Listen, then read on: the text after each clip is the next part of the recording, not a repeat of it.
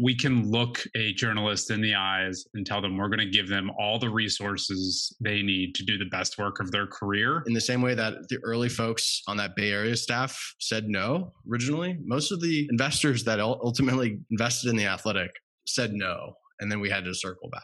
Persistence in the face of rejection. I mean, without that, we would have stopped 5 years ago.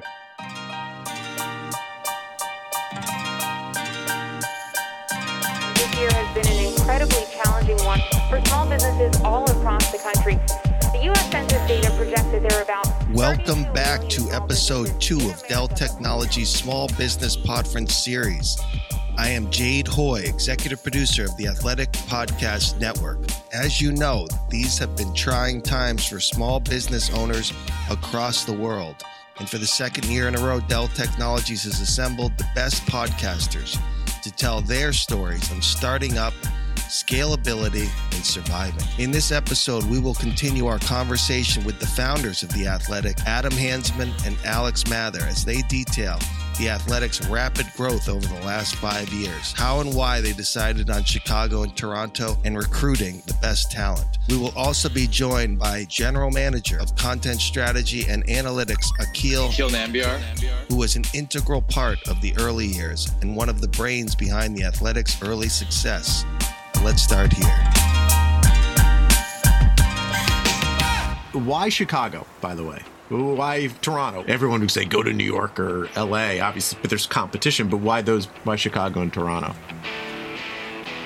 I think we looked at Philly and that didn't pan out. So we said, well, where do we think there's enough teams that can get some signal and test this idea? Hopefully pick a market where the teams were having some success or we thought could have some success. So it was it wasn't some magic formula to say that spit out Chicago. We sort of identified it. We reached out to a couple of people. The first editorial hire that we made, John Greenberg, reached out, had a couple interesting conversations. Alex and I flew to Chicago and got to meet a couple of people and we sort of pulled the trigger. And it is another edition of Hoops Adjacent on the Athletic NBA show. There was only one what was really fascinating in the early years was just how random. Adam mentioned someone answering a LinkedIn message. A lot of the market launches were serendipitous in the fact that we got some people to answer our emails. Maybe they were open to a new opportunity. Maybe they had just been let go and we just launched and we would just take anyone. We were absolutely at that moment. We were like, if you want to cover your team, we're here for you. We'll get you an editor. We'll get you all the resources you need. We'll get you all the data, salary, benefits. It was some wild years of one summer, we hired 200 plus people. Our second market and one of our biggest early markets was Toronto and then the rest of Canada. All those early operational challenges, we were moving at such an insane pace. And the thing that sticks out to me as I reflect on it was just when you are a founder, pretty much your number one job is to sell. Whether you're selling to an employee, whether it's an engineer, a designer, a journalist, an investor, you basically spend your entire day. You wake up and you're at sort of your peak amount of ability to sell.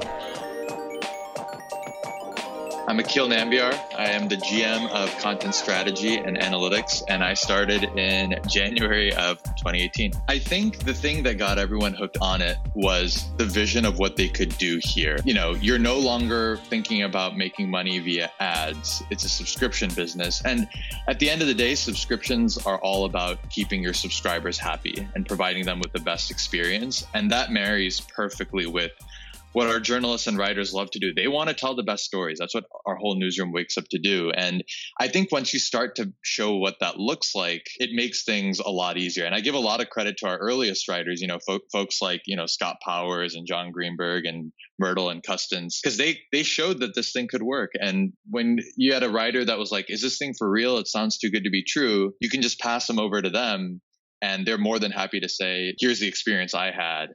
You can kind of have this dream too. It's the most rewarding part of this entire story for me personally, and I'm sure it's up there for Adam, which is we can look a journalist in the eyes and tell them we're going to give them all the resources they need to do the best work of their career. And then when they do that work, it's going to have a meaningful impact on our business, and that we're going to continue to fuel that over the years. Certainly was aware that The Athletic was being aggressive about hiring people. Yet still the landscape was changing. The way people were and still are consuming media has drastically changed.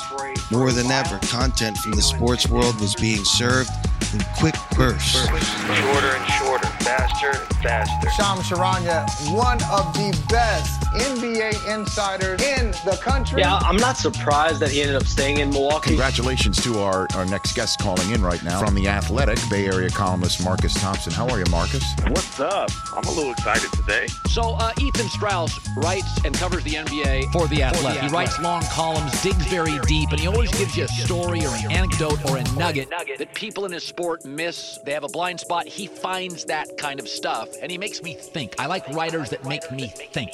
What was it that was integral to the success at The Athletic that pushed it further into relevance?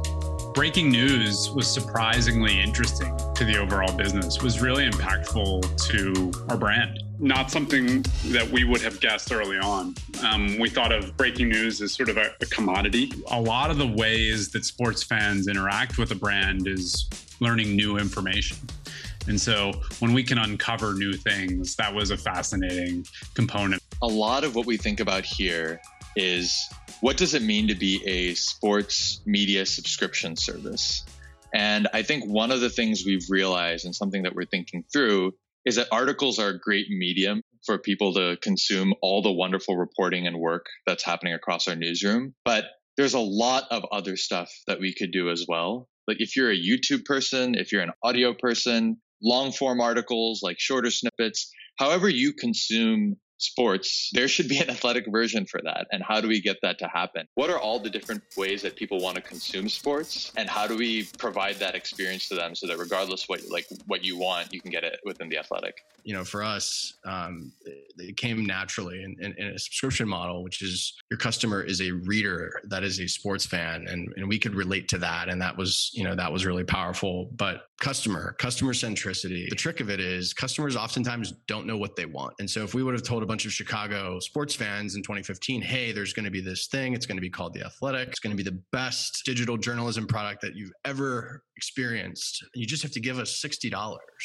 Most people would have said, they would have had the same reaction that an investor would have. Just going out and proving it to our customers every single day, listening to them in the form of just like talking to them, or, you know, being data driven in terms of where your customers are at. I think it's everything. I think for just entrepreneurs, whether it's a tech company or a small business, being distracted by press or investment rounds, even you're doing a podcast like I am here. The thing at the end of the day that matters is serving your customers and hiring exceptionally well. Problems never go away. Hiring poorly, it never sort of like works itself out. You can compound success, or you can compound the opposite of that, which is just debt. Until the morning, it's okay with him as long as it's a good story that gains traction, because there is no deadline. Deadline is just kind of like a word that gets thrown around in the difference between print and online, but it's like it made my work better and my life just a lot easier. My life just a lot easier, to be honest. From an outside observer, as someone who had been a fan of The Athletic before I started working for you all, is the Bay Area felt like a sort of a growth. Like you hired the best, you had the best talent, it's seemingly in the Bay Area almost immediately. Can you kind of take us through the initial decision to go to the Bay Area, the people you're trying to grab, the statement you were trying to make, and maybe why specifically the Bay Area? I think what happened was we talked over a year before the folks joined. It took us a year of recruiting.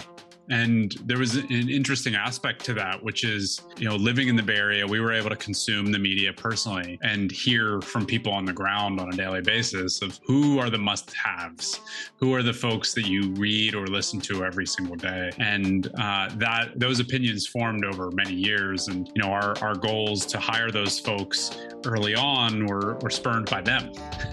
We were turned down one by one. I wasn't actually sure. It was much more idea when I joined. Marcus Thompson, senior columnist, The Athletic. Blackest dude at The Athletic. How about that? I know the app looked pretty. Like, I liked the way it looked. I liked the presentation of it, especially coming from a newspaper where I hated the website. It was so clunky and all these ads were all over the place. But it just felt more like an idea or a concept or a dream than actually something real. I knew the newspaper thing was coming to an end. We were having all kind of meetings about, how dire it was and how we needed to make these moves, etc. So we knew something was coming. I just wasn't sure that this was it. I approached it with the utmost skepticism. As sort of the fall of the following year, everyone just like the stars aligned where everyone's like, let's just jump together. And it was really a big moment for us, in which probably the first time where we were able to get enough people at once to have a really big launch. Definitely. And that's where we started to kind of feel the sum of the parts was greater than the individual, right? So historically, we'd hired a lot of people kind of one by one, maybe add a few people in a market and then come back later and fill it up. And definitely that the launch of the Bay Area, having Tim, Marcus, Anthony, Bags, like sort of in, rapid succession or sort of really right there at the beginning, told us that having a bundle. And so for some fans, it is like, just give me the best Bay Area coverage. And for others, they're into college sports, or they've adopted a team in the Premier League that they want to support. And, as we've kind of gone market by market, getting that footprint going, eventually you look back and you're like, wow, we've created a really powerful bundle. And I think that's where we've really hit the accelerator. Anthony Slater, Warriors writer at The Athletic Bay Area. I knew we had to have some like meaty stories right away. I remember Marcus, I believe our first story, Marcus was like out at a golf tournament with Steph Curry, and I believe got an exclusive with him, which was big. And then Kevin Durant had just returned from India. I had been trying to get him on the phone. He had taken a pay cut.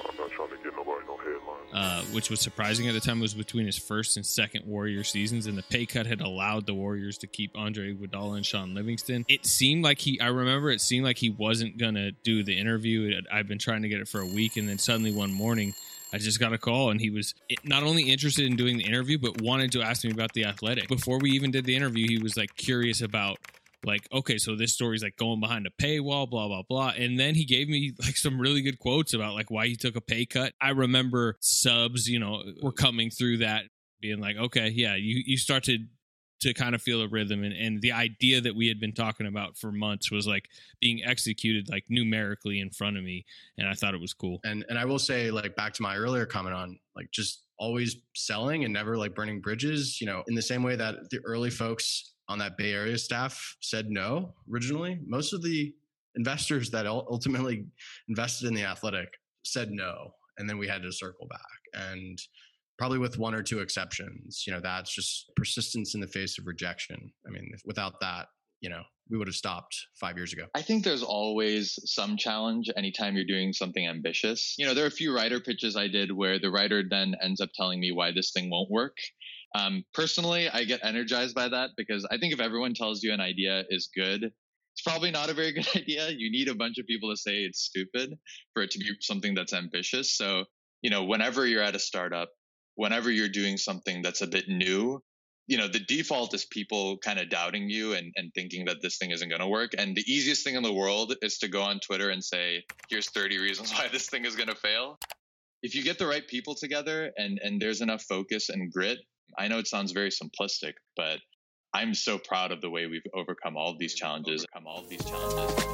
Welcome to the Athletic Football Show. I'm Robert Mays. We're back to normal, which is I know. Like this, that's what's kind of funny. It's like this is the normal setting. It was so funny, even like when we were sitting there doing the live show. You have to be pretty irrational to believe it's going to work, because no one's going to believe in you, and if you're counting on other people to give you validation, they're not going to give it to you, no matter how much they love you or not. So you kind of have to really, really believe. And I operate with a ton of optimism, and it's my version of like seeing the future. You really have to be intentional with your culture. And that doesn't mean, assimilation. It just means, culture helps you hire good people, right? People that align with the values that you set forward, and be really intentional with the type of values that you set forward. In terms of The Athletic, it's like, being a pioneer or moving forward fearlessly. Like, we don't ask for permission to do things here. And like, that's an important aspect to our culture. If you want to do something, I don't want to hear about it. Just go do it, right? And if you don't have a company full of the people that you want acting the way that you think is in the best interest of the company, it's pretty crazy how quickly it can go off the rails, go off the rails, go off the rails, go off the rails. This episode is just one of many podcasts included in the Small Business Podference presented by Dell Technologies, a podcast conference to get inspiration on topics like fundraising, building teams, or managing a business in our current environment from top podcasts like Mandy Woodruff and Tiffany Elish, Brown Ambition, Rhett and Link, Ear Biscuits, and Gretchen from Happier with Gretchen Rubin. Visit DellTechnologiesPodference.com. I'm Jade Hoy for the Athletic Podcast Network.